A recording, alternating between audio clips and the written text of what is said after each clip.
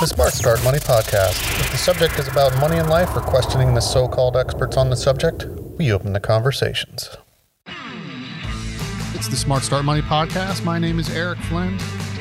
People that find themselves in an emergency money situation have several choices to choose from for solving the problem.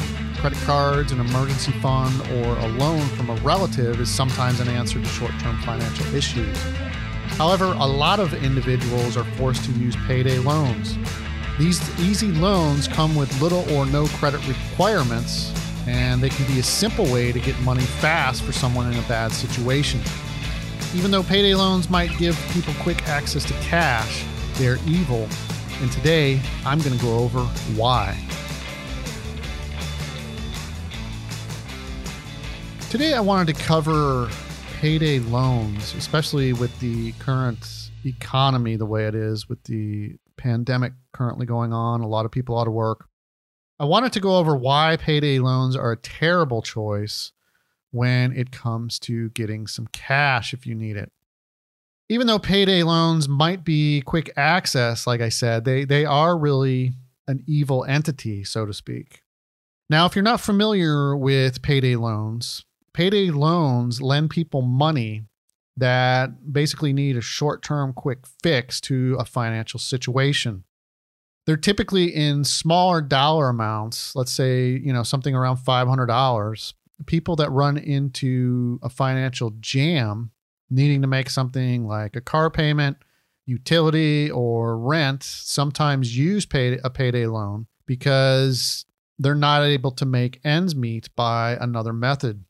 Payday lenders bring in over $54 billion each year. So you think about that for a minute.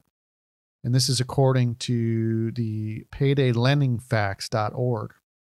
The person that uses a payday loan is many times one that has poor credit, no credit card, and no savings set aside for emergencies. They may also be living paycheck to paycheck and have no checking or savings account.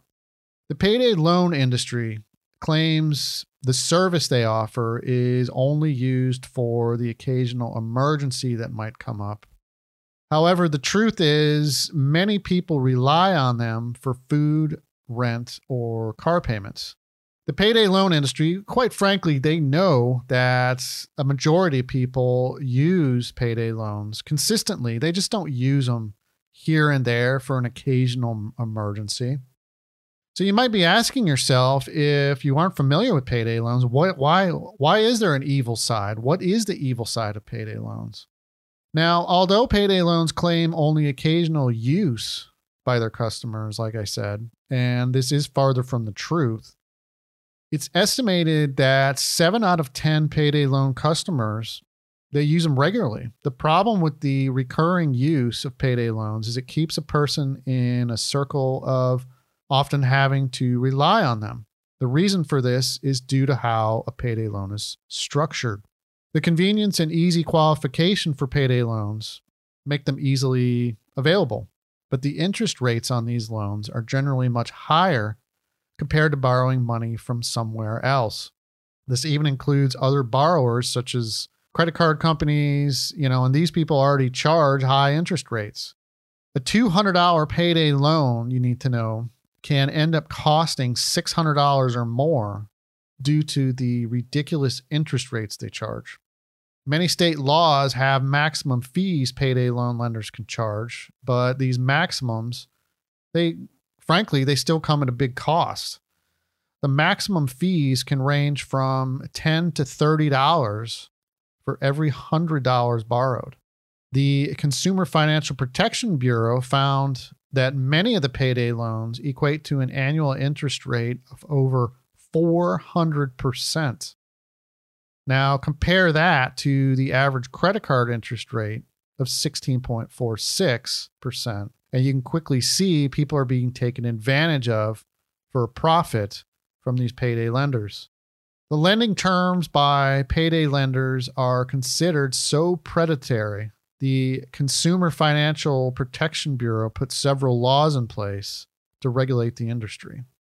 Why are these payday loans so bad? The problem with payday loans is these businesses, they prey on people in desperate financial situations. Often these are low-income families that have limited credit options when faced with a short-term financial obligation they must pay. The laws in each state may either permit, regulate, or prohibit payday loans, but either way, there are too many of them around for it not to be an issue. Having people with poor or non-existent credit pay more for borrowing money, it's nothing new. Basically, it happens all the time with things like home loans, auto loans, and even credit cards. The lower a person's credit worthiness, the higher the interest rate they will most often pay when borrowing money. There is some validation for this. A borrower that is a bigger risk for defaulting on a loan should be charged more interest. However, the issue with payday lenders is it really is over the top of the profits they are making. This is just a case of a business model taking advantage of the people that likely need the most help in many circumstances. Now, you might be thinking to yourself, well, I might just take out a payday loan and then not repay it. And so you need to know what happens if a payday loan is not repaid.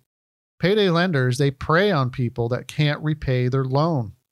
If a customer is not able to pay back the money they borrowed, they will often ask the lender to roll the loan over. And this is where the lender really starts to cash in on the borrower. So if you roll one of these payday loans over, a payday customer that does this now has to pay the original loan amount with finance charges and the new additional finance charge on rolling the loan. And this is where a $200 loan could end up costing $600 or more. Defaulting on a payday loan also opens the door to debt collectors. This will result in your phone ringing constantly along with notices in the mail to pay the loan back. Although there are laws in place for debt collectors, many of them skate on the line of being legal. These people are relentless, but there are ways to deal with them. And I do have an article on Smart Start Money on how to deal with debt collectors that has some good tips in there if you're interested.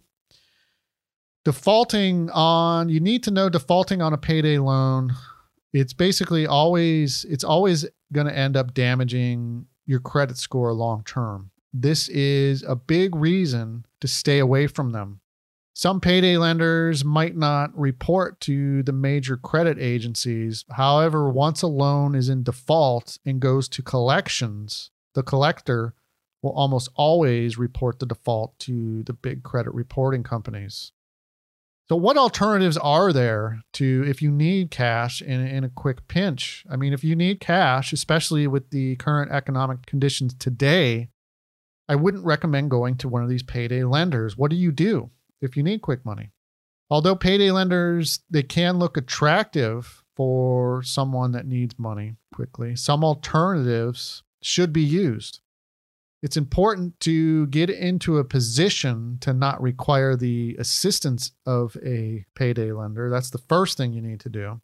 Let's take a look at using a credit card. Using a credit card for quick cash is never really a good choice. But if one is available, the interest rate is more than likely much lower compared to a payday loan.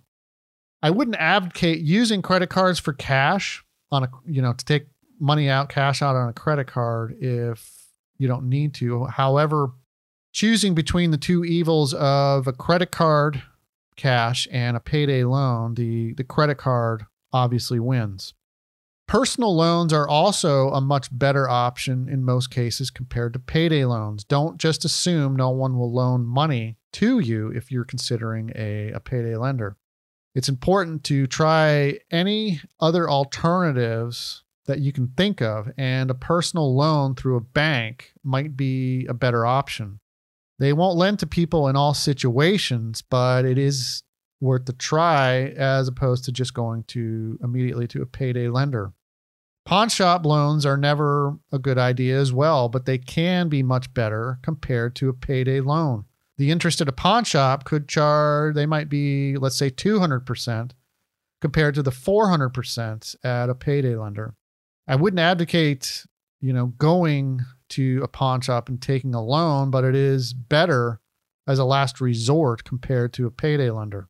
The reason for this is there is no requirement to repay. A person with a pawn shop, a person puts up something for collateral and is loaned on 25 to 60% of the value. If a loan is not repaid, the pawn shop keeps the item. If a person is trying to repair their credit and there is a chance the loan might not be able to be repaid, pawning something can be a better choice. The best alternative to not using a payday lender is, like I said, don't put yourself in that situation. If you do not have a checking or savings account, make it a goal to open one up at a bank. Also, set a goal to try and save money each month. This can be challenging for people that are really struggling, but it is the only way to stay out of trouble with predatory lenders. Bottom line, avoid taking a loan with a payday lender at all costs. Although they market themselves as being helpful to people that need a small short-term loan, payday lenders, they're just quite honestly, they're just evil. They prey on people in desperate economic situations. If you're considering a loan from a payday lender, look for an alternative that can be used to solve a short-term financial problem. Even though some of the other choices may not also be ideal, they are almost always better than a payday loan. Although it can be hard for some people to even make financial ends meet, the key to staying clear of a payday lender is just don't put yourself in that situation. Try to save money for the small emergencies that come up, and this is the best way to avoid putting yourself in a payday lender situation. Thanks for listening to the Smart Start Money podcast. If you like the podcast, please subscribe. You can also visit the website at smartstartmoney.com. Join me on the next podcast episode as I answer a question that recently came in. The question is, what percentage of each paycheck should a recent college graduate who just got their first job invest in their 401k? Join me on the next podcast episode, and I'm going to be answering this question.